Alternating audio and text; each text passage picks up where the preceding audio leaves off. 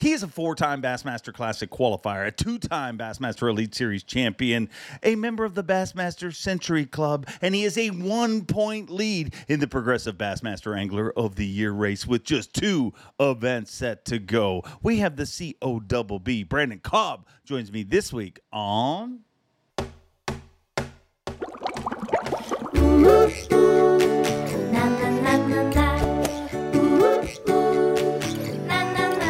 I'm Bob Cobb from the Bassmaster. Welcome to Mercer.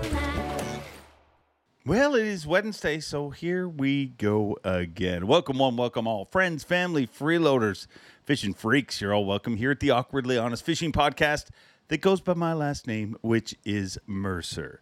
So welcome in, and this is a very timely show we have here this week because as you are listening to this right now, I'm not physically here. I'm in Plattsburgh, New York, or at least on my way to Plattsburgh, New York, for the final 2 Bassmaster Elite Series events of 2023. And man, what a season, what a Progressive Bassmaster Angler of the Year race we have going on. Just a few weeks ago, we talked to Stone Cold Kyle Welcher, who is currently in second place by just 1 point over this week's guest, which is the COBB, Brandon Cobb. And there's a whole bunch of other stories throughout the top 10, and it's going to be, I mean, to me, this is setting up to be one of the most exciting finales to this season, or season finales that we've ever seen. I mean, to have an Angler of the Year race so tight, I mean, it is 1 point, and to have it come down to this, it's Disney. It's a storybook. I mean, that's what you want. You want it going down to the and let's hope it stays just as tight after the second last event. You know, once we get through Champlain, which starts tomorrow morning, then we're going ahead directly to Clayton, New York, Thousand Islands, see if we can crack 100 pounds there again. And we're also going to crown our Angler of the Year, a Progressive Bassmaster Angler of the Year, and, of course, our Dakota Lithium Rookie of the Year, which is being led by Joey Cifuentes, who was recently on this show yet again, and he is dominating the Rookie of the Year race. But Koya Fujita is not out of it. That race is not done. It is going to be an awesome way to finish the year. I mean, I know it's just my job and everything, but there are some years, like, it's cool when we have years where an angler runs away with it. I get that. It's cool for that angler, you know, but you want it to be, I mean, you want the finish line. You know what I mean? Like, you want your guy to win the race, but you want it to be tight right down to the wire. And it looks like it's going to be very, very tight. And no better person to talk about than the current leader in Progressive Bassmaster Angler of the Year points. He's got a 1-point lead. He has 573, and Kyle Welcher has 572. So you think of just how important, all these events. We've had 7 events already, and those 2 guys are separated by 1 spot. It's going to be a fun tournament. But before the tournament starts, you can listen to this. With our Progressive Bassmaster Angler of the Year leader, we don't go any further. I guess we do go further. Let's just hook up with him right now. The COBB, Brandon Cobb.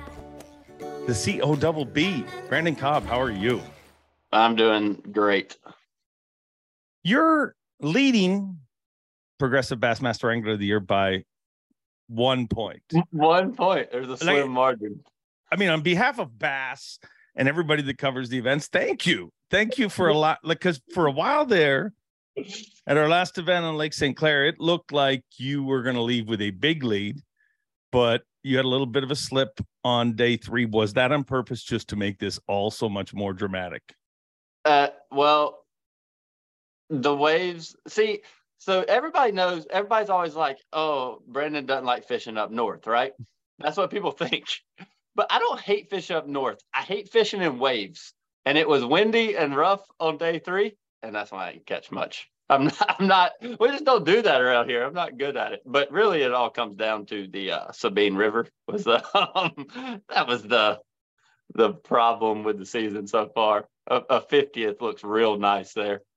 Yeah. not a 90-second. But no, the St. Clair, that last day, that wind just got me, man. I couldn't fish well. So do you fish in it? Like do you hate it enough? Like there's some anglers that hate it enough that they just don't even make it part. They just fish where it's not. Did you fish in it and you're just not good at it? Or is it? Yeah, I fished in it. It just, I don't, it's hard for me to even like focus and be like, I feel like I'm never presenting my bait well all day when I'm in like 3-footers and waves. I know guys from up north, they're just used to it, but like, I didn't grow up fishing in that. I don't ever, but it's rough on Hartwell. You go to a pocket. Like, I don't know. It's always a challenge for me fishing in that rough water. So that's clearly going to be a problem for you throughout your career. How do we rectify that problem? Like, is that something or do you just hope that you get lots of points and hold back on the rough days? We just got to do it more, I guess. Like the tournaments. I mean, the thing is, like, we have maybe 2 a year on big water generally. So like, I don't get a lot of like situations where I have to do it. And then I say we have 2 tournaments a year, and then like usually 2 out of the 4 days aren't rough. So it's like, it's just, I don't do it a lot. And I can do it more if I'm throwing like power baits and stuff, but like St. Clair, finesse fishing, using the front looking sonar, which, is not my favorite thing to do in general. And in the rough water, it was just hard for me to fish that final day. And I mean, I caught some fish. I just didn't ever get into the big bites. Yeah, if you don't like forward facing sonar and you don't like rough water, you probably don't like Lake St. Clair. Yeah, I don't. Well, I don't mind using it as much because, like, so I'm not gonna say I don't like front facing sonar. It's not my favorite thing to do. I don't find as much enjoyment using front facing sonar as I do other types of fishing. Yeah. And the thing about St. Clair is it keeps me from doing something stupid and going to do other things, because like, what else you gonna do at St. Clair? Like that's just, it's like, that's it. You drift in the middle of the lake. That's where the fish are. See, if we're on somewhere like Champlain or Ontario or something, the whole time I'm out there like trying to active target for one. I'm like, man, that bank looks pretty good over there. You might should go check that out. But St. Clair, I don't worry about it. I'm just like, well, I'm gonna stay out here in the middle because that's where they are. So is it something where, and I hate to do this, I mean, it feels like every podcast we get into the forward facing sonar conversation, but it is the conversation, because you're seeing people that are really good at it dominate. You're seeing anglers that are not willing to do it getting hurt in situations. And I agree with where you're coming from, where you're like, it's not as enjoyable. I mean, it turns the whole season into bed fishing, which bed fishing can be fun if you do it for a month or two. But for a whole season, like, I think that the magic of, like, it's super cool to see a fish chase your jerk bait and be like, he's got it. That's a cool experience.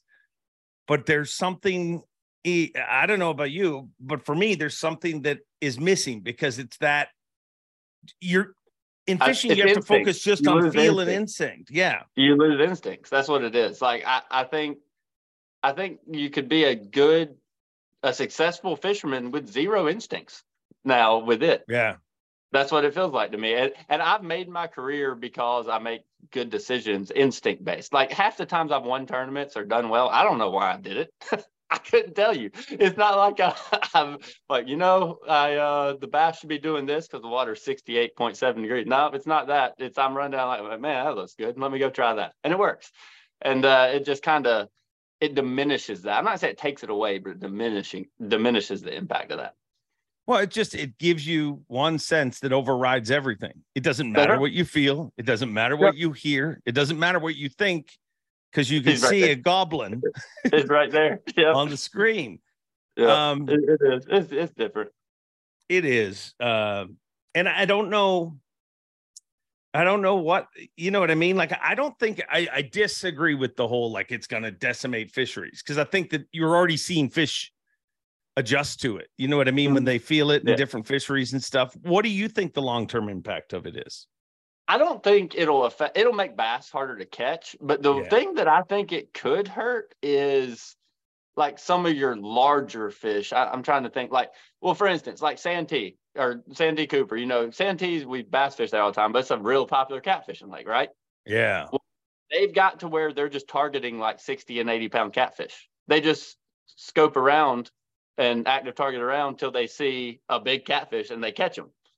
And so, like, I could see it hurting something like that, or sturgeon maybe on places you're allowed to fish for those, something like that. I don't know if it'll ever affect bass that much, but I think some of the large, like, fish that are really, really old that you don't really want to just be targeting, the only mature ones, things like that.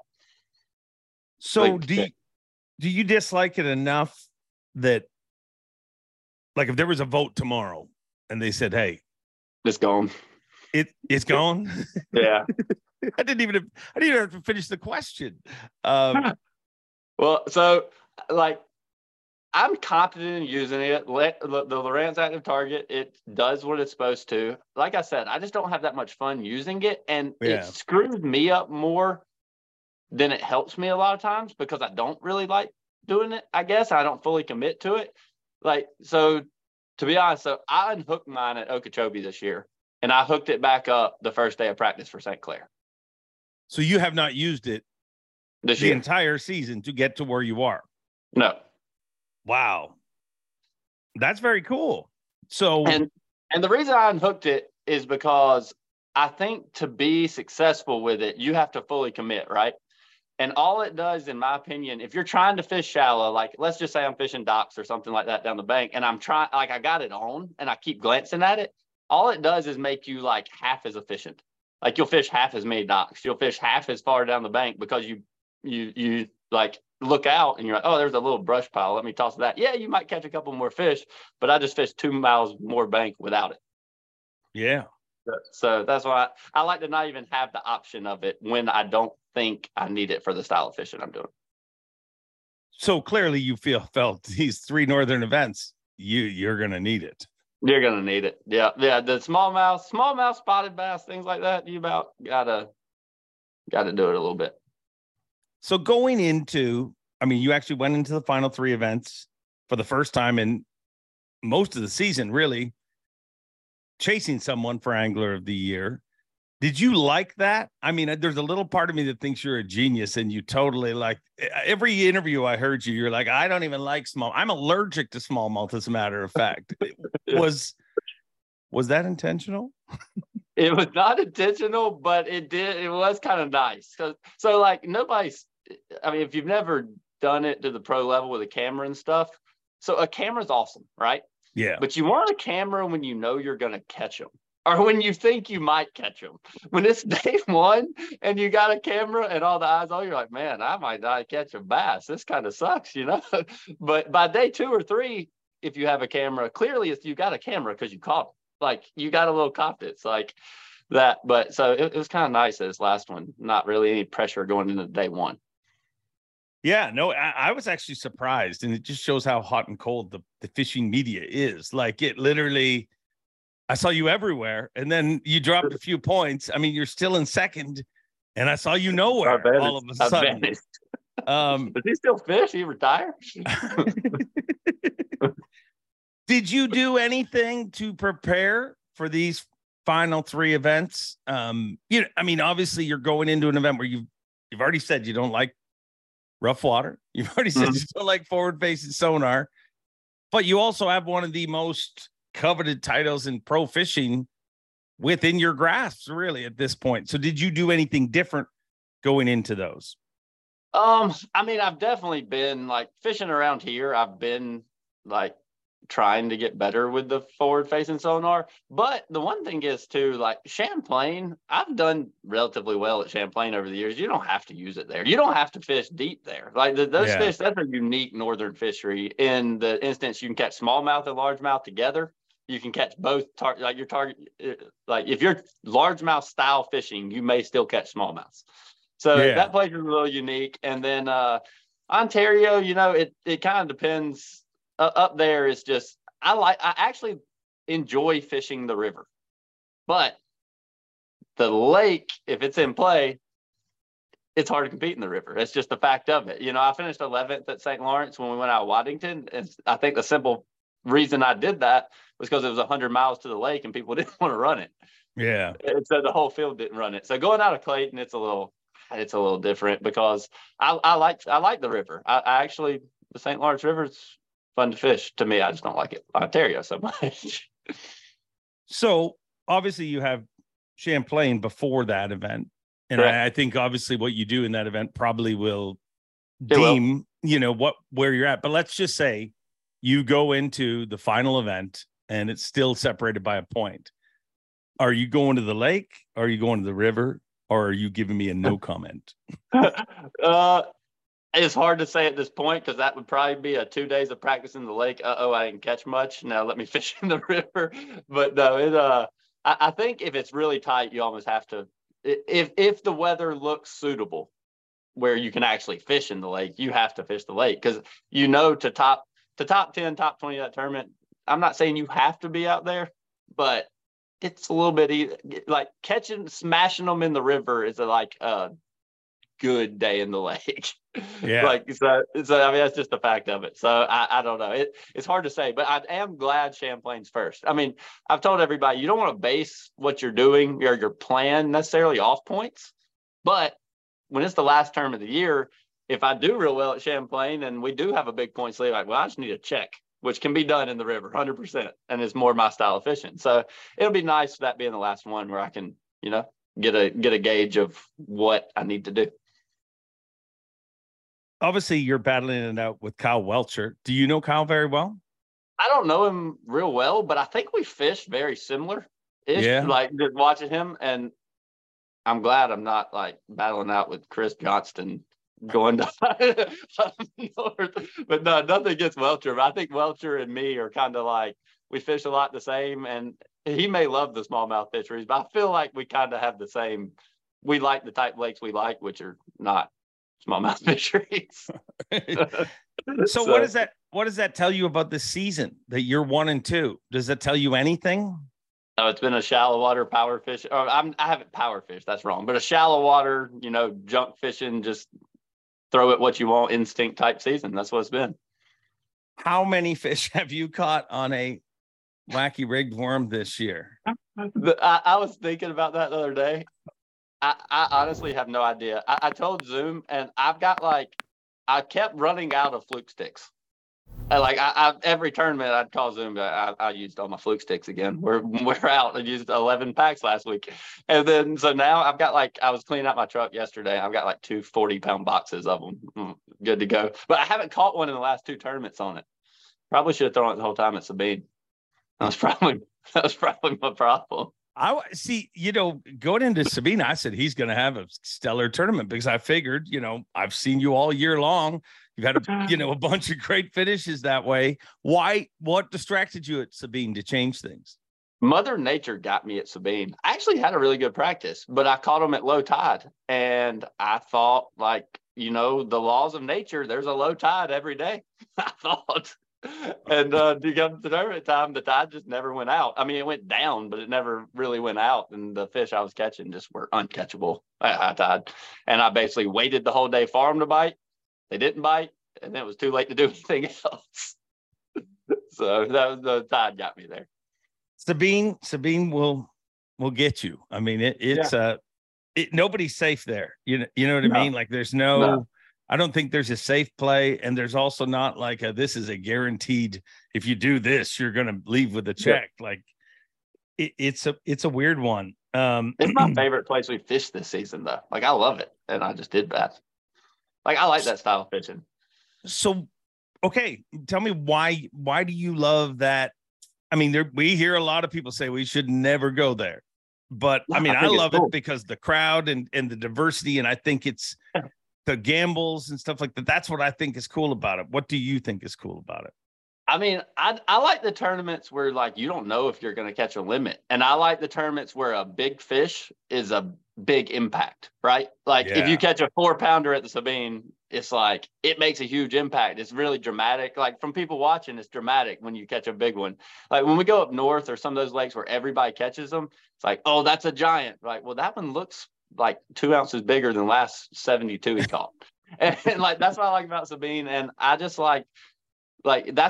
that is a shallow water, cut your brain off, pick everything apart type place. And that's what I like. I just picked the wrong area when I was there, but with that being said, it's like one of my favorite places to fish. And that's after the season's over, that's what I love to do around here at home. I just go all the rivers, the creeks like that. And that's what I do. I mean, I just I take my aluminum boat and I just fish shallow. Like I don't have any grabs. I don't do anything. I just flip and buzzbait basically, which is what Sabine is.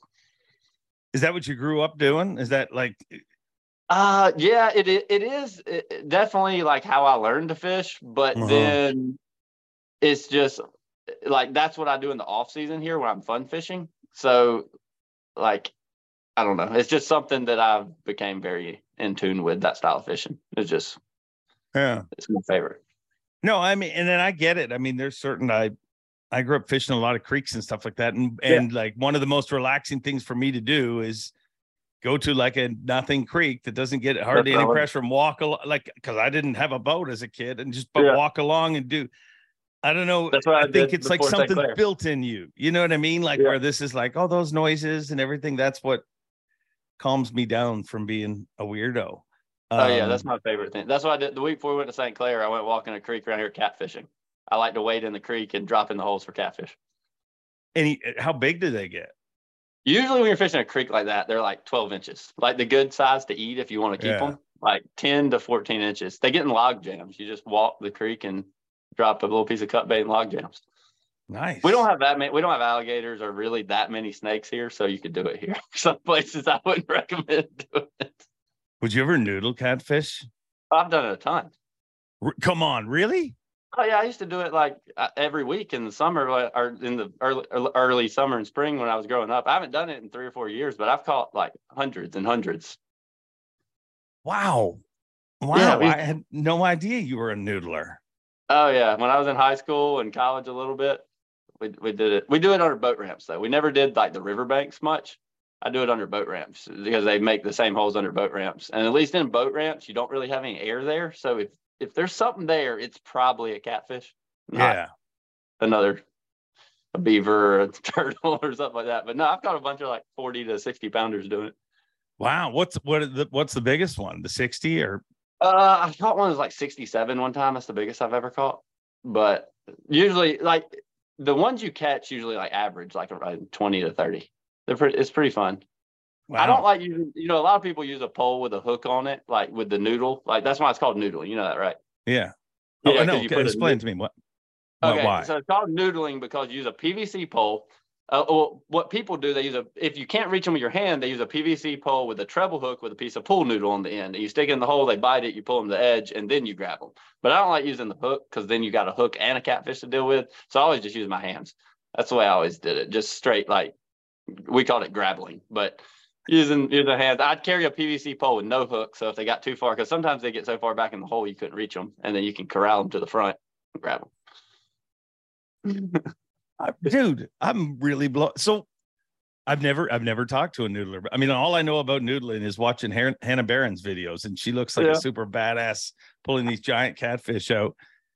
But what is that experience like? Like the first few times where you're like literally you feel that, like I've been told that the fish kind of ingests your arm somewhat. Oh, they do. Well, so flathead catfish will eat your entire hand, arm, like up to your elbow. And then you just grab on, and then you got to reach your other hand and get their gills, and you kind of arm wrestle them out, or wrap your legs around them and come out. But the blue catfish are the ones, they nip your fingertips like this. They will turn all your fingernails purple. They like to just bite just your fingertips when you reach in. It's a blue cat immediately when you reach in the hole. But yeah, they attack you. So the key is to grab them like the first 2 or 3 times they bite you, because if you miss them, they get too far back in there, and then they're really hard to get. Then they don't want to bite. Gotcha. But when you first reach in there, they're pretty angry. I got a few years ago, or one of the last few times we did it, my wife was with me, Amy, and I swam down and I reached in a hole and one bit me, and she kind of wanted to do it, but kind of didn't, And she's like, "Okay, let me go do it." I said, I thought it was like a 10 to 15 pounder. Like, it's a small one. Go down and get it.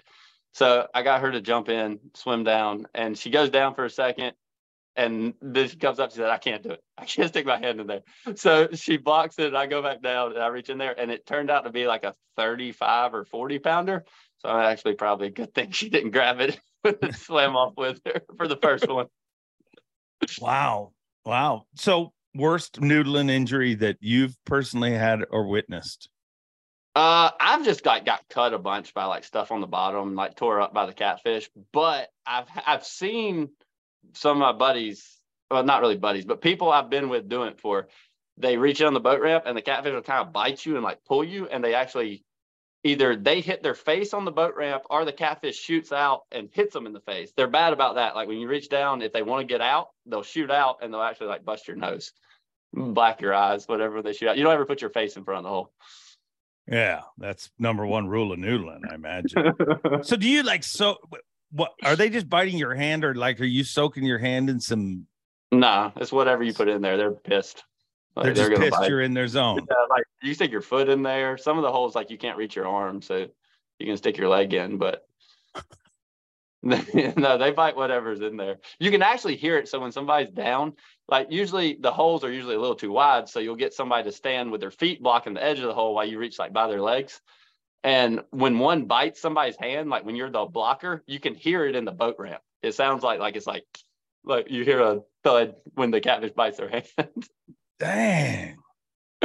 Wow. How old were you when you started noodling?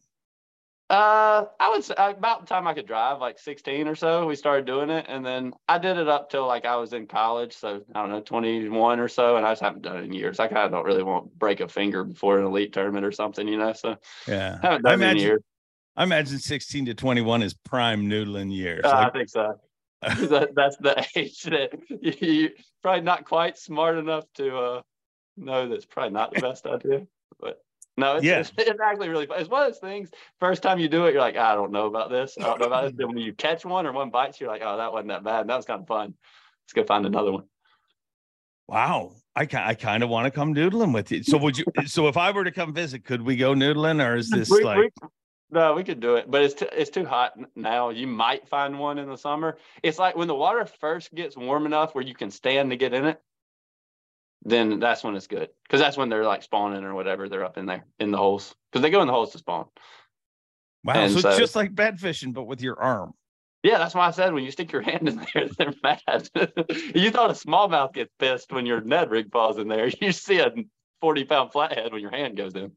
So is there any movement added to the, like when you put your hand in, you just put it in there, or like, are you shaking it? You don't like it. You don't even get it all the way in there. And he's like after it. Wow. Yeah, at first. But then, like I said, they get kind of smart. Like they get back in there. And sometimes they'll get so far back in, you like can't reach. Like they're just can't reach them.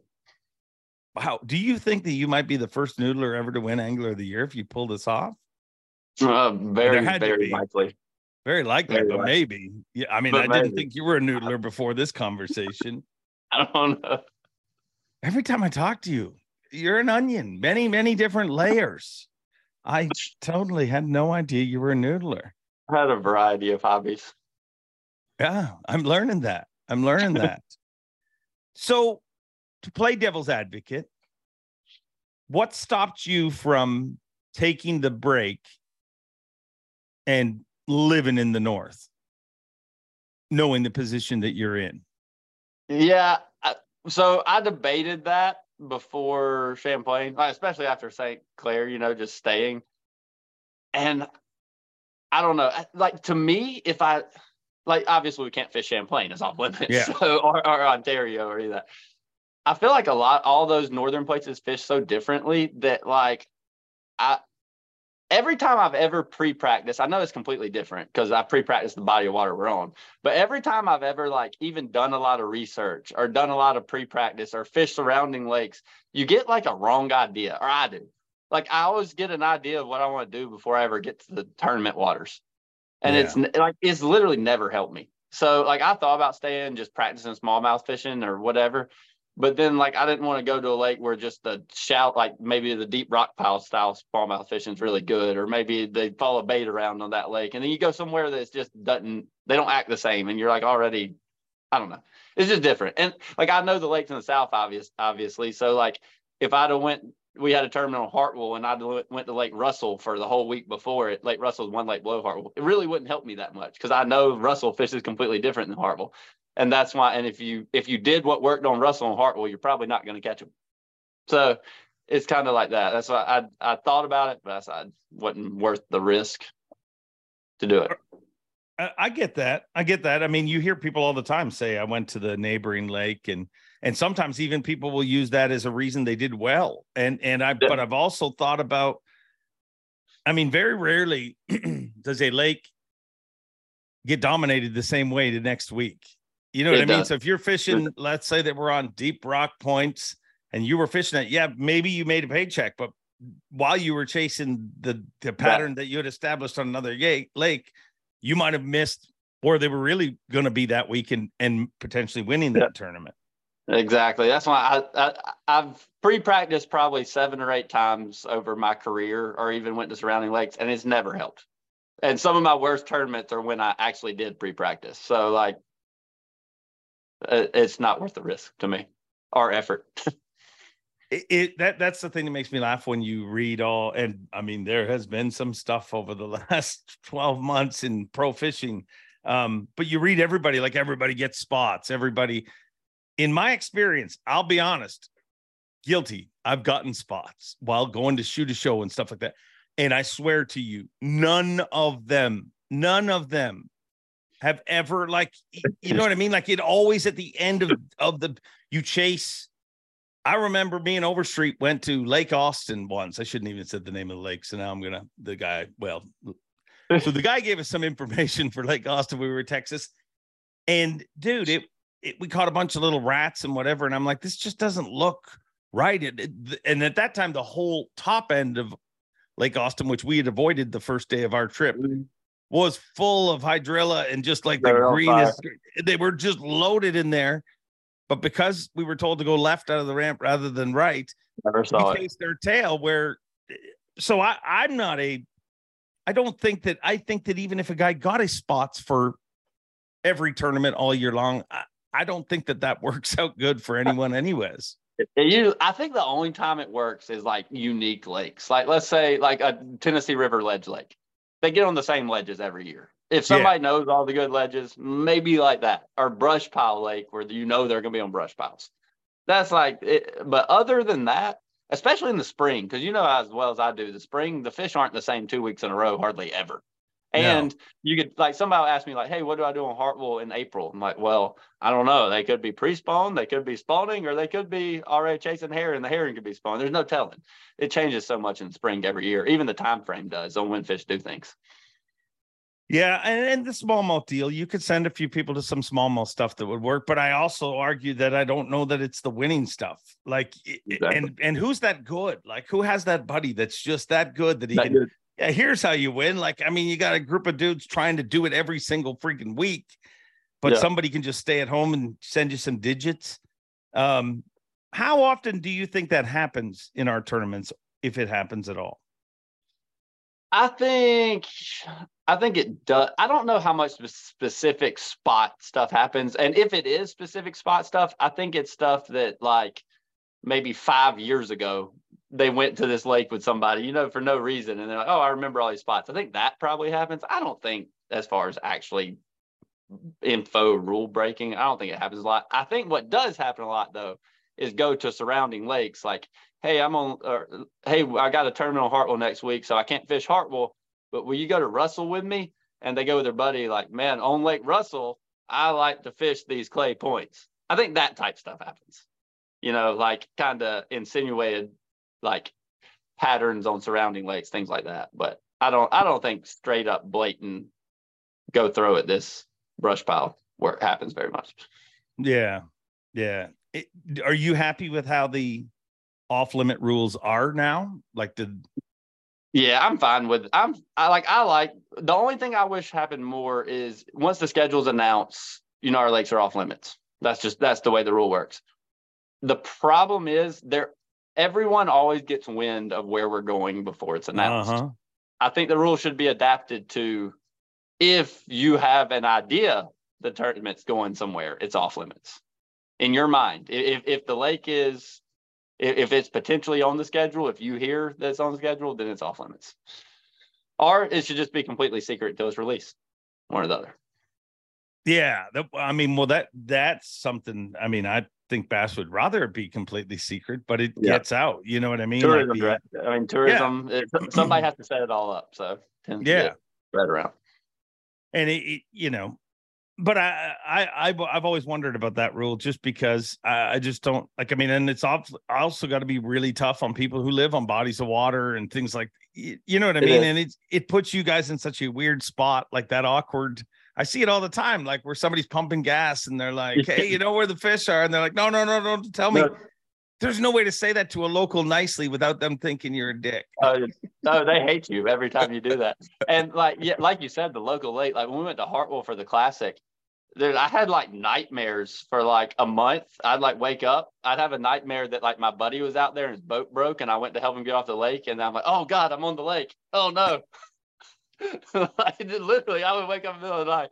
Like, it's hard when it's local. It's hard because I couldn't even talk to my friends because they all fish Hartwell. So It's like we all talk about fishing. That's what we talk about. So I couldn't even talk to anybody. Yeah, it's weird. It's a weird rule. I don't even know what I mean, as long as the anglers are happy with it, I'm happy with it. Basically, it's the way I look at those. But it's I'm happy with it if it was followed the way it was meant to be, because I think, like you said, the info getting does happen, but it happens before it's announced. Yeah. So it's not illegal, but should it be? Yes. But it's such a weird sport specific rule too, because I mean, hey, if you wanted to be a pro golfer, you'd have a dude who would walk or a lady that would walk along with you and would tell you what club you hit best from here, exactly, how many yards it is, what the wind is, and give you advice, and that's okay. But that's okay. But in pro fishing, people think that if somebody gets information a month ahead of time, that it's just weird to me. Like, it is weird. I agree. But the problem is, if we were allowed to get info, like you said, I don't think it really helps that much, but there is certain situations where it's going to help. Yeah. It's going to come down to who has the biggest network. Because like me, I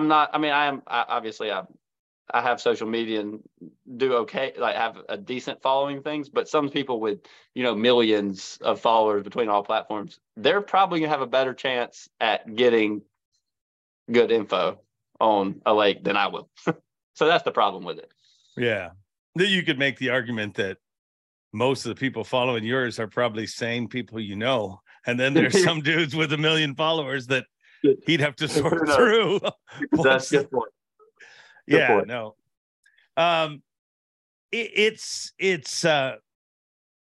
I think that's one of the toughest things for you guys to deal with. You know what I mean? Just always having to, like, do you worry?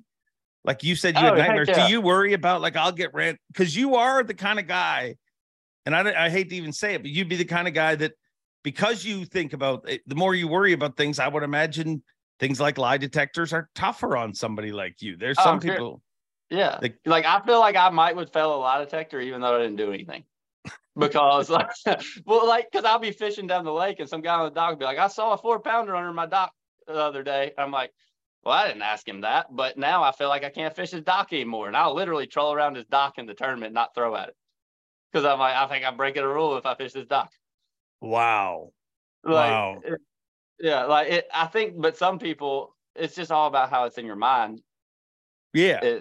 That's the problem with lie detectors. Like, I think I would fail for something that a lot of people probably wouldn't. Just because I don't I'm too by the book on the rules, probably. Yeah. Yeah. Well, but I mean, if it's something you worry about, that's also something you want to safeguard. And it's all, lie detectors are all to the, if you didn't think you cheated, chances are you're not it's not gonna come out that you cheated. Exactly. But if you're super nervous about it, it's probably a tough situation. Yeah. Have you ever left a dock that you knew a fish was under just because somebody said there's a fish under it? I mean, I've not fished around area. I've avoided areas before because somebody told me without me intentionally doing it in practice and things like that. Like somebody will be like, oh, this pocket's good. I'm like, I can't get info, but now you've already gave it to me. So now I'm just not going to go with that pocket the whole practice. Yeah, and I think that should be classified, though. Like, I mean, it's not intentional, so it doesn't matter. But I still, I feel better not doing it.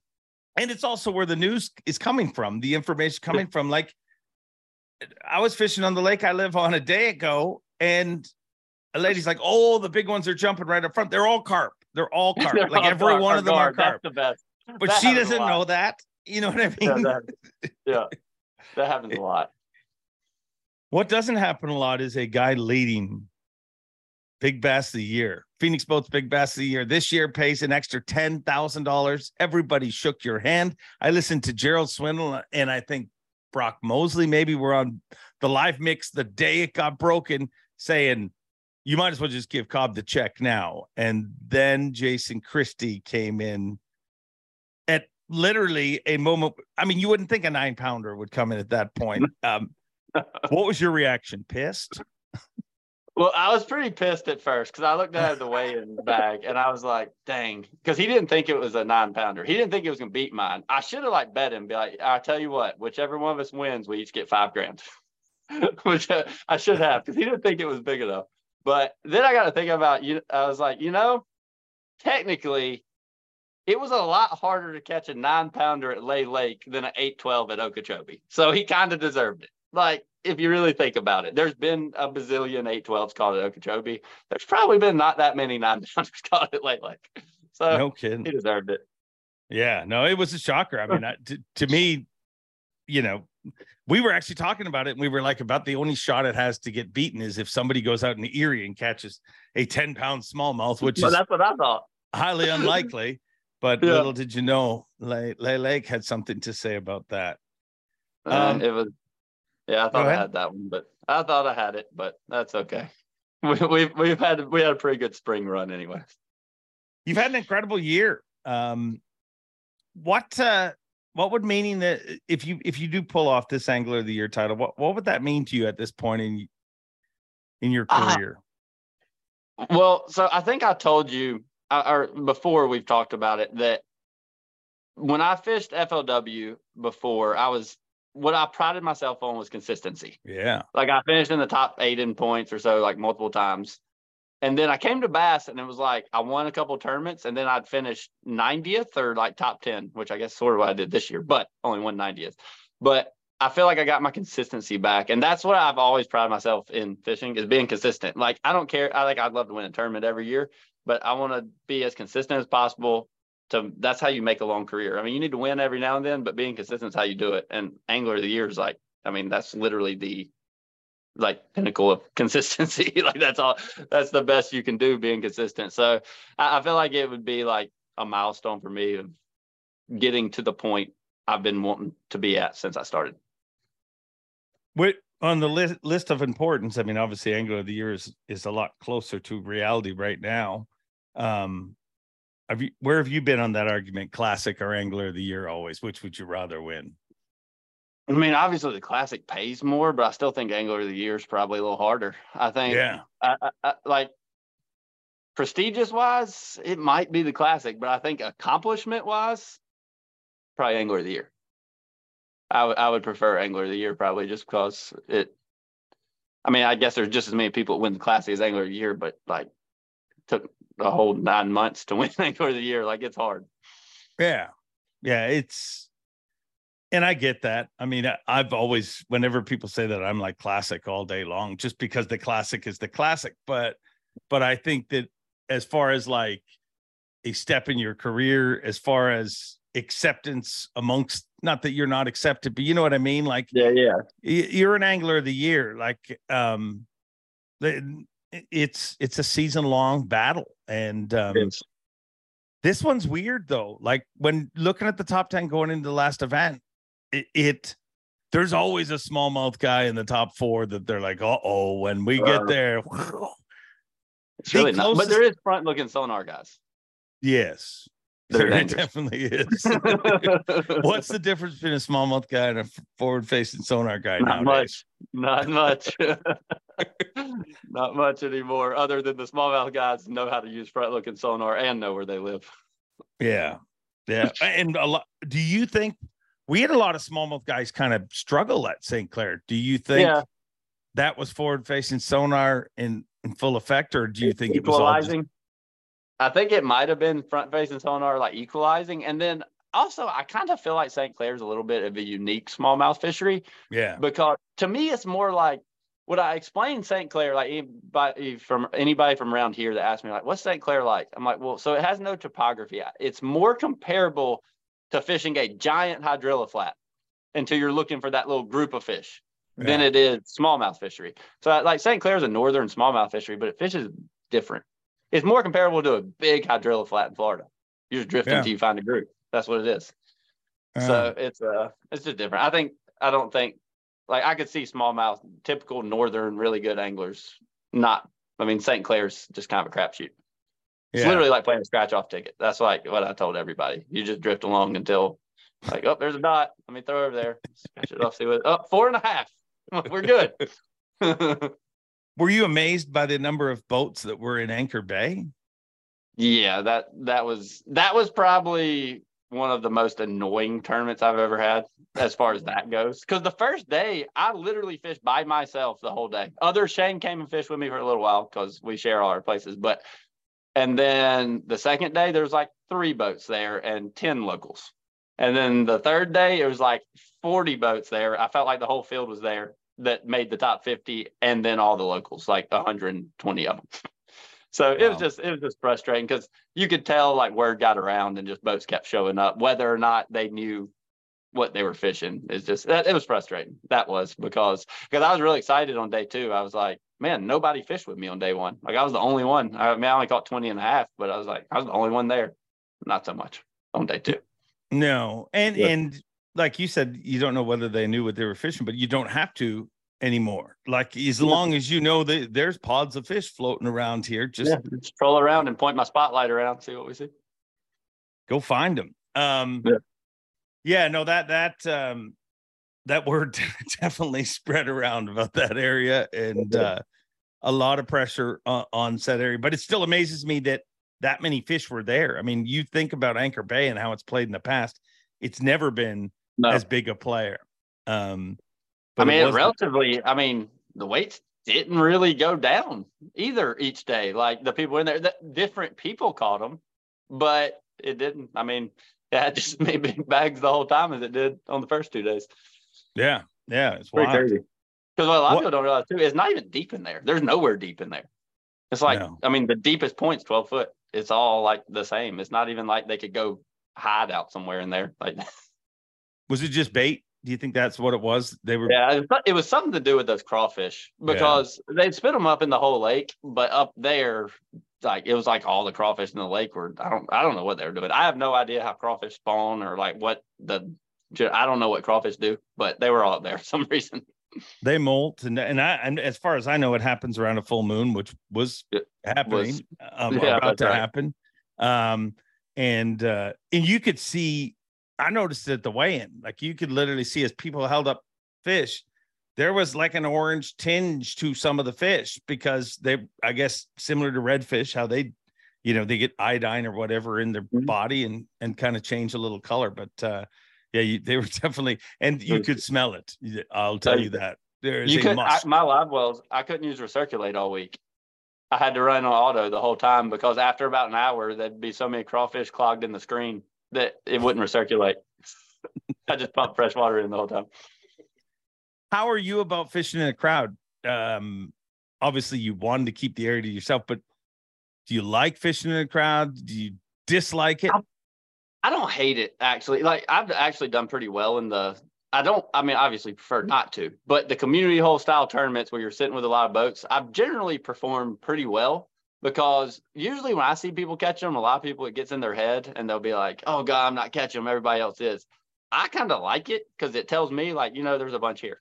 Like I can catch them. If they're catching them, I can definitely catch them. And I've fished some at the Potomac River. I've fished some of those ledge type tournaments, and I usually, I win the community quite often on those. I didn't at St. Clair, but quite often I'll be in, like, if I'm in a group, I usually do better than most of them. Like you can tell by you get to day 3 and you're like, hey, I'm the only one left.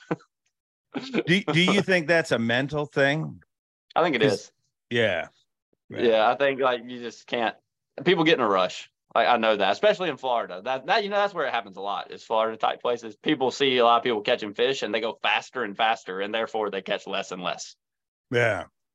So years ago, I remember a guy told me, like, dock fishing, for example, he said, everybody tries to run in front of the boats, you know what I mean? Cut it off and nobody likes that guy. But like if you literally pull in the dock right behind them, if you watch a lot of people, now I don't know if it happens as much at the Elite Series level, but all of a sudden they start speeding up because there's just somebody there. And if you take your time, things can happen. But that's right. Do you believe you're going to win Angler of the Year? I mean, I got to think I am. We got 2 hurdles to climb, but I feel confident. Like I don't like those. I mean, I don't necessarily love the lakes, but I feel like if I make the cuts, top 30s, that's my goal. Like, obviously I love the top 10, the next 2, but I want to get beat, not give it up, if that makes sense. Yeah. If I just want a top 30, if top average a 20th place or so in the next 2, that wins, it wins. If not, I did my best.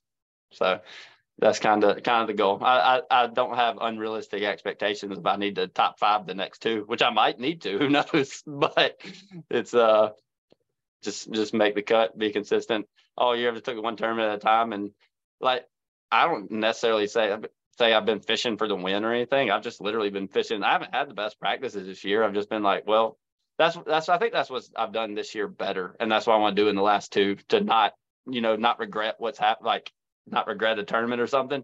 Is I haven't had the best practices, but rather than doing something crazy, or maybe, I'm traveling with a few guys, maybe doing something that they suggest because I haven't had good practice, I've just been like, well, caught 3 doing this, kind of sucked, but that's all I got. Let me go do that. And it's generally worked out. So I won't regret it as long as I listen to myself. Aside from that, is there anything that feels different this season? Because regardless of whether you win this title, dude, you had an Angler of the Year season. I hate that at the end of the year, one person wins it and everybody looks at like second and third and is like, oh, yeah, too bad you didn't have they had a great year. I mean, just somebody gets ahead at the finish line and that's your champion. Does it feel any different to you? What feels different is simply that I haven't doubted what I've done all year. Yeah. Like every year you look at your bad tournaments and you're like you might have not really figured much out in practice, but then you watch the top 10 on live day just to see what they're doing. You're like, gosh, they're doing what I kind of thought might work in practice, but didn't trust. And I haven't doubted that this year, even if I didn't think for sure it was the best, like, it's what I got. Let's do it. And this year there's been hardly any tournaments where I doubted my decisions. That makes sense. I mean, and that's the kind of point that I've always brought up on the people I've watched win Angler of the Year, the ones that win Angler of the Year. I mean, Aaron is a prime example because I saw him win it twice, but I also saw him have tough seasons. And you would see Aaron in it, and like Angler of the Year seasons, it would be like they're on that point, I'm moving. He goes to that point. Yeah. On other seasons, it's like you think they're on that point, or maybe they're in the back. Some guys are fishing break like these once you start. But I guess the question is, how do you? So moving forward from this, you've recognized that to be the right space to be in your head as a competitor. Regardless of how this finishes, how do you make sure you're in that space again next year, or can you?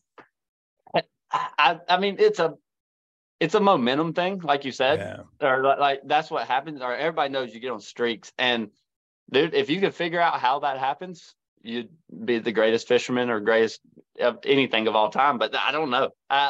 It's lack of doubt, obviously, in your plan. But with that being said, it's all, if you make 4 or 5 bad decisions in a row, there's no way you can't have doubt. So yeah, it's like I don't know. I don't know how you can be in that mindset exactly, but I do know like some tournaments when I'm having a bad day, it usually comes down to trying to make something out of nothing. Like you do some crazy decisions, like Hail Mary type stuff that doesn't work. Like I know some of the tournaments, like Lay Lake, one day I was kind of having a bad day, like wasn't catching anything, and I just did. Like, I mean, it sounds so cliche, but like, I only got to get 5 bites. Let me just catch one. And I caught one. I'm like, all right, well, I just need one more bite. And I caught one and never ran around, never got crazy, never was up the river, never like, I had a couple bites down at the dam. Let me go check that out. I just like, well, I've never fished this pocket. It looks pretty good. Let me just go around it and see. And I think it's more like, don't get too drastic to be consistent like that, you just can't get too drastic with decisions. Like, dude, I know you see tournaments, they're like, well, I was running up the river, and something in the back of my mind told me to run all the way back to the dam, and I won the tournament. That's just not me. That's not my style. Like, I don't like driving the boat that much. I don't like running around. I like to fish. And so I think that's the way for me to be successful and continue the success I've had. It's fish the way you want. And that's, for me, that's just covering water, picking everything apart, fishing, not the like jump around swindle style where hit a million different places, run wide open up and down the lake. So that's just what's worked for me. Have you always been the kind of person that you got to fish to figure it out? Like, there's some people I've seen which amaze me. Like, they look at a map. I've watched people look at a map on a body of water they've never been to and be like, right in these bays here, that's where it's all going to go down. Don't know how, don't know what depth of water, but it's going to be one. And it gets one there, and you're like, what? No, I suck at practice, dude. I usually don't even figure out exactly what I want to do till about 10 a.m. the first day of the tournament. I hate being an early boat the first day of the tournament because like 9 out of 10 times I don't catch anything till like 10 o'clock. And I'm like, well, I just wasted half my day. Like, I don't know. It takes me a while, but everybody jokes with me because they say I fish like an old man, like slow. But I really don't fish that slow, but I fish like thorough, I guess you'd say. When I know there's fish there, I fish really fast till I get the right instinct feeling, and it takes me that during like the tournament. But with that being said, I can't run around like you said. Like, I can't look at a map and be like, oh, that looks good, because I need to like see the cover or the bank or whatever, and that's how I get like dialed in, I guess you'd say. You say that you suck at practice, which is wonderful. Yes, terrible. Who do you think is really good at practice? Like, I mean, you spend enough time with anglers now that you're like, the only people I really know specifically is the guys I like to talk to, routinely. Hamner is pretty good at practice. Hamner's pretty good. Patrick is good, but lies at practice. You always tell him, you talk to Patrick, I think they're biting the jerkbait pretty good. It's okay. Then he's going to win with 100 pounds on a jerkbait. But anyways, like me and Shane, I know we're absolutely god awful at practice. Like, it's terrible. Like, we don't ever find anything, or we do. I think part of it is we catch one or two and we're like, well, we got that, if nothing else. And we go somewhere else. We don't know how good it is. And then the guys that are good at practice are the guys that catch one or two in the area, like, oh, that's one or two. Let me see what else is here. And they catch 10, 15, and they're like, oh, it's really good. But they caught 15 out of there. Yeah. I think that's the difference between being bad at practice and good at practice. So is it better to be bad at practice? I kind of feel like that. I kind of feel like, and then the other side of that is too, so there's a double-edged sword. So if you fish an area too long in practice, so it's good, right? Well, you if there's a ton of fish there, it's good because it's good. But then you've caught too many, right? Yeah. Like, you just literally heard it. But then a lot of times what hurts me sometimes is I might catch 3 in 10 different areas, right? And 5 of those areas are really good, but 5, there was just those 3. And if you don't catch a lot, you don't know. But I did find 10 areas. Makes sense. Oh, he's getting a call. Busy guy. Did you get a call? You're back. My mom called me. Hi, Mom. I forgot to tell you, put your phone on Do Not Disturb. Next time we do one of those, put your phone on Do Not Disturb. Okay. But yeah, no, I mean, that makes sense. And it makes sense to me the way you fish as a person. Your style of fishing.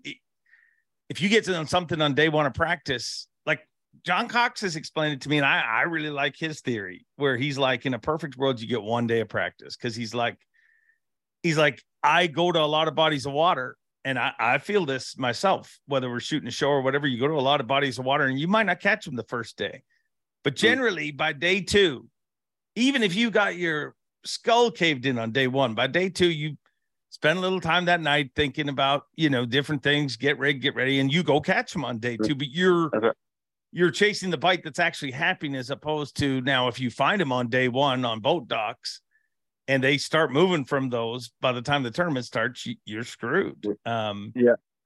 You say that, but so, what I've always thought is funny, and I actually was thinking about this a lot this year. The very first bass I've caught of practice, like I'm not gonna say like a 10-incher, very first decent bass I've caught of practice for like the last 5 years has generally been what I ended up doing in the tournament and worked.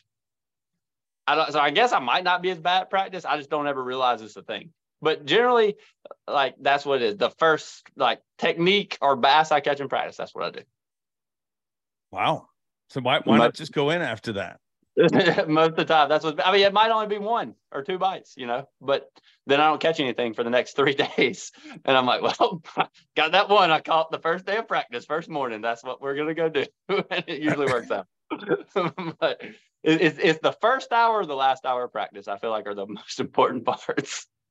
What's your take? Are you like a daylight to dark practice angler? Or no, I mean, I'm more of a dark practice, or darkish at least. I don't, unless it's like a shad spawn bite or something, I don't get out there at like the dead crack. Like we can be out 30 minutes before sunrise. I'm more like about a sunrise guy.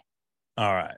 Yeah, like I'm not like a John Cox at 9 a.m. guy, because I've seen Cox roll up at 9 a.m. But I'm not a Carl Jockson 4 a.m. either. Yeah. Is that got to do with fishing, or has that got more to do with you like to rest? I hate getting up early. Like I don't like, if I don't have anything to do, then I just don't like getting up early. I like to stay up late. I don't like getting up early. So what time do you stay up to it around a tournament? I mean, a tournament, I usually go to bed pretty early because I got to. I mean, like 10 o'clock, But when I'm home and don't have anything to do, I mean, anywhere from, I can't go to sleep if I don't like have to go to sleep, like 11 to 2. Maybe if you turn off that video game, you'd have an easier time falling asleep. It's like, not even that. No, I'll cut it off at like 10 o'clock sometime. I'm going to go to bed early at night, and I go lay in bed for 2 hours. Like, I can't go to sleep. And I get back up and go watch TV for 2 more hours. Can't go wired. That's how you're wired. John Cox, you mentioned him. I mentioned him. Is he frustrating to compete against? Because I would feel like there's got to be some frustration, because dude catches him. Dude won't put that unit on. Dude starts at 9 a.m. sometimes, fishes all over like, as a competitor, is that frustrating or inspiring? I like it. It's inspiring. I like it. I want to fish with John Cox. Me and him have never fished together, and I feel like we'd have so much fun. I agree.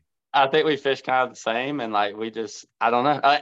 I'm almost jealous that because like I fish like him, but then sometimes I doubt it a little bit. I've caught enough fish deep and done well enough like offshore to where like if I'm not catching any shallow, I'll be like, I'll go do this, and it works out because I'm marginal at deep fishing. But sometimes I'm jealous that he can just be like, I'm gonna fish my wacky worm down the bank the whole week. Might work, might not. That's what I'm gonna do. Sometimes I'm jealous that he can make himself do that, which I've had a lot of tournaments, and I mean, I guess that's like St. Clair. I fished with front looking sonar offshore, which is my favorite, and worked out for me. And he kind of had a rough go, at least the first day. Up shallow. So, I mean, it works out, but also sometimes I'm jealous that he can just, I'm going to do what I want to do regardless. Yeah. No, it's amazing to watch. I mean, in his lack of a sense of urgency or anything, like he's the only dude that's ever idled away at the top 10 takeoff and like kept idling right over to his spot. And I'm like, why did you do that? Like, I mean, just even there'd be the part of me that there's people here. I got to go fast to, it doesn't exist in him. He's very calm, cool, and collected. But you are too. I'd say you're a very chill person. No? Yeah, I think so. I don't get worked up ever, really. As far as when fishing, I mean, like, it doesn't work. It doesn't work out. It doesn't work out. Like, I don't, pretty even killed. What does get you worked up? Really don't know. I don't get worked up too much, actually. When's the last time you were like pissed? Somebody cut you off? Yeah, I mean, I've got pissed before fishing wise. Like people cut me off. I guess like I don't get worked up with things that are out of my control fishing. There you go. Okay. That's a better way to put it. Like losing fish or like not catching anything, or I mean, I guess that's in your control because somebody always catches them. But sometimes it feels like it's not.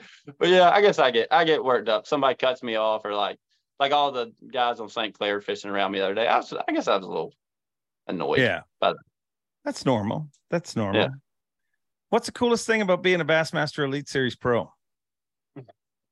the coolest thing about, I mean, it's got to be the fans now. So like I've fished pro for a while, right?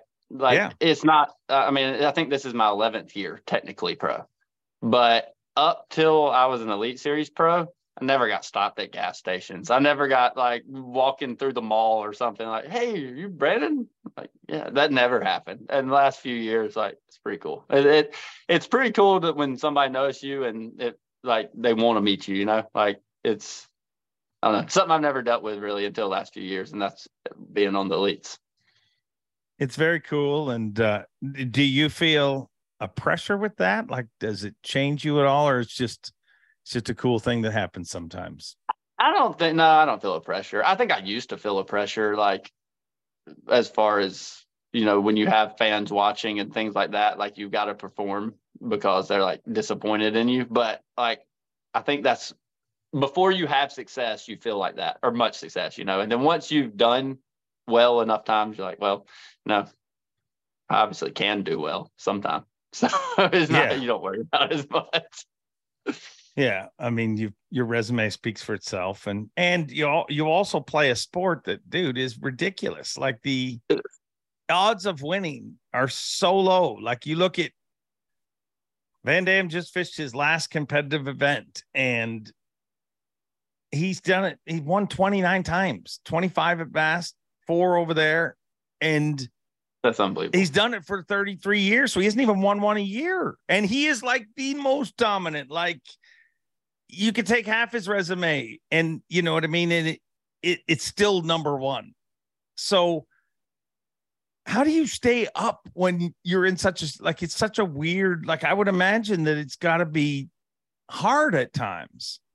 Like you have to have enjoy, like for instance, 31st at St. Clair the other week, not that great, but it made me happy. Like it, Yeah. like I was happy with, if you, I know there's guys that's like, I'm not content unless I win. Like, well, you're going to have a long, miserable career.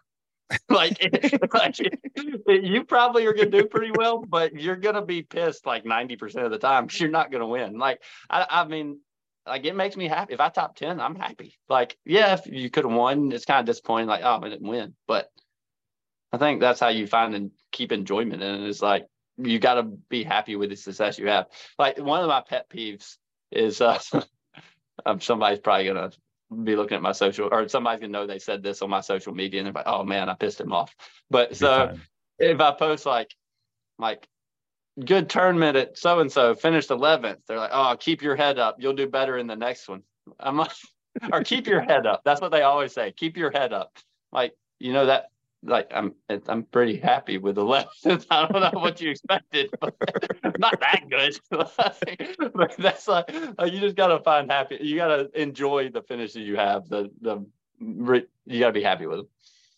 It's weird though, like when you look at other sports too, like, you know, it's funny how some sports, I don't know if you've ever stopped to think about this, but some sports like reward positions outside of first. Like if you finish second or third in a Formula One race, they give you a giant bottle of champagne and you guys are spraying it all over each other. And sure, you didn't win, but it was a winning week for the team. That's right. But in pro fishing, it's like you finish second, people are like, I'm sorry, man. But it's just weird how certain sports, it is. Like to get a bronze medal in the Olympics, people are like, congratulations, you got a bronze. Nobody's like, sorry, 2 dudes beat you. But fishing, it is. It's weird that way. Fishing, literally, that saying that second place is the first to lose, I think that came from fishing. Like that's definitely, yeah. It definitely feels that way. What's the toughest tournament? I mean, how tough is that to recover from? And it's hard to talk to people when they're having a tough time about it. You're having a great season, so I can talk to you about that. But that almost winning an event and getting crushed at the very, like, it is a heartless situation. Everybody, the media, everybody runs to that person. You're all by yourself, literally kicking stones up the road. And like, how do you recover from that? And how tough is that to get over? I think it depends on how it happened, right? Yeah. So like Okeechobee this year, I finished third, had a chance to win, right? And like I wasn't that disappointed because like I hit a mega school of fish that got me to leading and gave me the chance to win, and didn't know if they'd ever show back up. Knew realistically I didn't have a good chance if they didn't. And Yeah. it's kind of like I feel like I made the most out of what I had. But then like another example of that, like a few years ago, the Forest Wood Cup at Lake Murray, I was leading and just lost fish, missed fish, like things hit the fan bad on day 3, and I would have won if things hadn't gone wrong, and that sucks. Like that takes a long time to get over. If you feel like it was your fault, then it's bad. But like there's a lot of tournaments going in. Santee, for instance, I was in second in Santee, and going into day 4, I think, and realistically, didn't feel like I had any chance to win. I know it was a second, but like I was just kind of flying by the seat of my pants. Felt like I was hanging on to a thread all week. So like if I'd have won, it would have been like, holy crap, I won. How? But Yeah. so I think it depends. The situation depends on how rough it is. Yeah.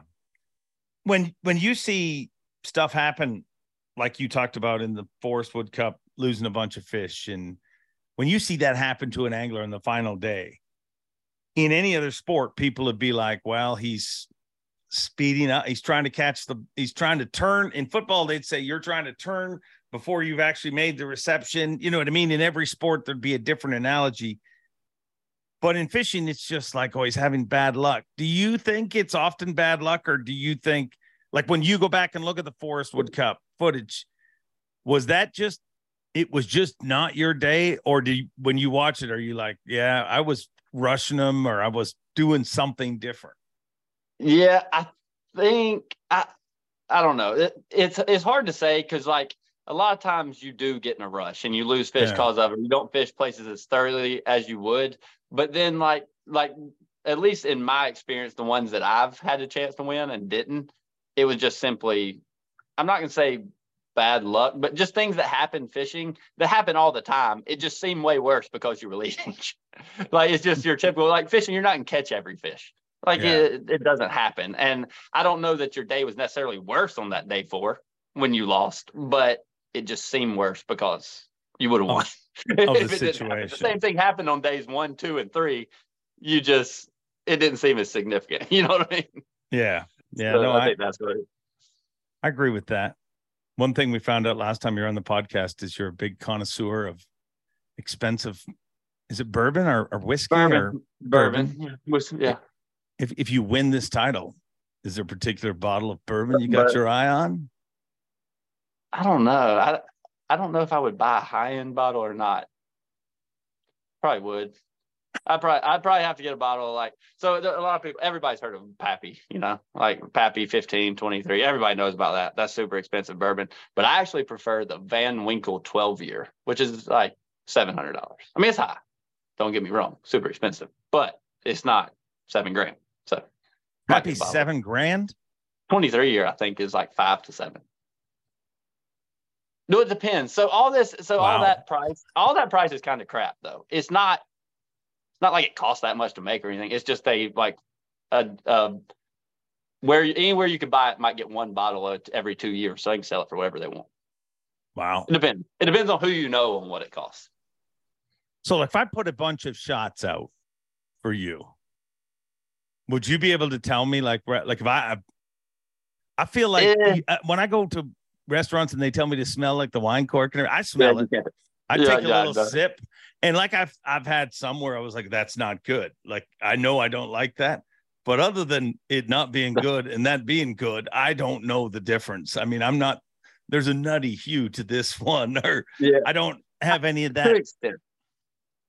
Yeah, to an extent. I can taste it. Like, so I can usually taste like the high end versus the cheap ones. But the problem is like the different proofs in them, how strong they are. That's what makes it like just your palate. Like, do you want that, do you want one that strong or whatever? Or do you like the vanilla notes or the caramel or whatever? And then, but like get the different taste in it. I don't know that my palate's that refined. I just like it. Yeah. Gotcha. You're a odd, peculiar person. I mean, we have literally talked on this podcast in depth on noodling, and now we're getting in depth on collective bourbons. What is the most expensive bourbon in Earth? Like, is there something? I don't know. I have no idea what would be there's like, God, I was part of a bourbon club, and there's some that's like 10, 12 grand. You were part of a bourbon club. Yeah, well, they just send you they send you like samples every month, and they give you availability to buy some of the high ends because they'll open up and they're like, you can purchase this now. I mean, I never bought any of the expensive ones, but I would just get the bourbon of the month sample, and they send you a bottle and different samples. It's like jelly of the month, but bourbon. Yeah, comes every month. Wow. Yeah, it's pretty cool. That is most of them. Most of the free samples, though, obviously were free for a reason. But we're that good. Well, dude, I hope everything happens. I know everything will happen the way it's meant to be. Like, I do feel that's the weird thing. And do you think that's a real thing? Or do you think that's something people just say to keep sane in the competitive environment? It'll finish the way it's meant to. Yeah, I know that's the saying, Fisher. I used to not really believe that, but then like Joey having a 5-pounder jump in his boat when he was going to live it, like, I don't know, maybe it is. Like some of the tournaments I've won, or the couple I won, I look back, I'm like, things literally went perfect. I think that's what like it's meant to be means. Like you just can't lose one. Like it's impossible. I literally can't lose them. Like you could hook them on one hook. Like I caught an 8-pounder in the side of that fork tournament I won. I mean, it didn't matter. I would have won without the 8-pounder, but at the time, I would have never landed that fish. Normally, it's just, I guess, meant to be. It might be a thing. I don't know. Yeah. Well, it's got to be. I mean, Joey had one literally jump in his lap. Like, come on. I couldn't believe it. I mean, and literally it jumped right before that. It jumped right beside the boat. And I talked to him about this, and I'm such an idiot. Like I literally was just about to, because me and Zona were on live together at the time. I was about to say, it's about to jump in the boat because it almost did. And like a second later, it literally jumped in the boat. I gotta tell you something funny about Joey before we get off. Oh yeah, please do. So he used to fish the FLW tours co-angler, right? Yeah. And one FLW tournament, he was my co-angler at Pickwick. And he was like the best co-angler ever. He'd get hung and just like break it off. Like he didn't even care. Like, I'm like, dude, you should have told me. That was like a freaking jerk bait we just lost back there. But anyway, and he kept breaking his leader, and he'd be sitting down there forever tying his leader. So I taught him how to tie a FG knot during the tour on Pickwick. And now he's kicked my butt twice with a freaking FG knot. You kind of wish you had just said, go Google an FG knot. So I sat down on the boat during the tour on Pickwick and tied his FGs for it. And now he beats me with them. Yeah, he's done pretty good. It's and he's similar to you, dude, in the way that previous to the Elite Series, he was Mr. Consistent. You know what I mean? Had got to the point, and especially has had some great smallmouth events. But when I talked to him, he was, we were even talking about him collegiate fishing, and I'm like, which ones stand out? And I'm like, did you win one? And he's like, nah, we didn't win. Like, he wasn't a winner. And that sounds horrible to say that, but he was a guy who was consistent, and now he looks like Godzilla. I mean, he's leading Dakota Lithium Rookie of the Year, and he's trying to freaking chase you down for Angler of the Year. Why do you have you had any chance to think about why that happened for you, and why, you know what I mean? You won 2 in your first season. Yeah. I really just almost think it comes down to like you can't hardly win a tournament that doesn't go in your wheelhouse. Yeah. And like Lake Fork, I won. I was literally blueback heron fishing on a lake that didn't have blueback heron, that nobody knew how to do that. So like I beat everybody because nobody was doing it, because it was what I knew how to do. And I think Joey's the same way. He loves front looking sonar. He loves to do that. And he's like St. Clair, he just found fish that nobody found. But like Seminole, he was like broke the mold of what the fish should have been doing, because it was his style of fishing. Yeah. So I think that's just, I think to win a tournament, you very rarely see people win tournaments that's not what they like to do or know how to do. Yeah. But like, I mean, people do well, but like somebody like Hackney, it would have been weird if Hackney had won St. Clair on front loop. I mean, Hackney can win anywhere. Don't get me wrong. That's not what I'm saying. Yeah. But but it's not like, I think you just win with tournaments that fit your wheelhouse, and the two Joey's won has fit his, the two I won fit mine. So I think that's what happens. Yeah, the versatility, and you have to be extremely versatile to make it on the Elite Series. But the versatility more or less comes in not with the wins. The versatility gets you in the Classic and win Angler of the Year and things like that. Correct. But to actually win an event, you're right. It seems like it has to set up the way you like to catch them. Well, let's hope these last two set up well for you. And I hope so. Maybe we'll do a podcast with some rich nutty. What would you say? What do we? Rich 12. Nutty sounds bad. Van Winkle 12. Van Winkle 12. That's what the goal is. A bottle of Van Winkle 12. Yeah. Dude, you've had an incredible season, and you are a freaking onion. You literally. I mean, have we ever had a guest that had more varied? I mean, we didn't even get into your video gaming addiction and all that. And how is that? Is it under control? Me and Shane just got masters in Apex in the last 3 days. So what does that mean? That's the highest level in Apex. Wow. So, yeah. So you're me and Shane have been grinding. Well, the season ends this weekend, so we had to get back from St. Clair and hurry up and grind it before the season ended, you know. So a video game grind, how late does that go into the night? It depends. It depends. Sometimes it depends on when we start. I mean, it might be 10, could be 2 o'clock in the morning. You never know. Wow. Depends on how it's going. Ever drink a Van Winkle 12 during that, or no drinking? I've drank some bourbon. Usually though, you get into the bourbon in the video games don't go very well. Goes bad. Yeah, it knocks the reaction time down a little bit, you know. There's not a lot that helps in life, really, other than a good time. I mean, you never see somebody like, hey, he's a much better football player when he's drunk. Generally not the case. Dancing might be the only thing, but I don't even know if you're really better at it. You just think you are. Yeah, no, I don't think it helps it. It's just like you're out there thinking it helps it. But, dude, thanks very much for another incredible conversation, and I can't wait to watch our Angler of the Year battle go down to the wire. It's gonna be down to the wire. Thank you for having me on, talking about all kind of weird stuff. That's our specialty. There you have it, straight from the COBB's mouth. Man, 1 point lead with potentially 8 days of competition left in the Elite Series competition. Obviously, he doesn't have to fish all of those to win this, or maybe he does. Depends on what his nearest pursuant, Stone Cold Kyle Welcher, does, and a bunch of characters right behind him trying to chase them all down. It's going to be a fun finish to the season. I hope you guys enjoy it. Let me know in the comments, who do you think is going to win Progressive Bassmaster Angler of the Year? Who do you think is going to win the Dakota Lithium Rookie of the Year? Let me know. We'll find out over the next couple of weeks. And next week, we have a very special episode happening next Wednesday, too. So make sure you come back for that. And as always, enjoy being. Have a great week.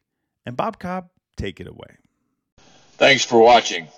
Please like, comment, and subscribe, because Bob Cobb of the Bassmasters told you to. You hear?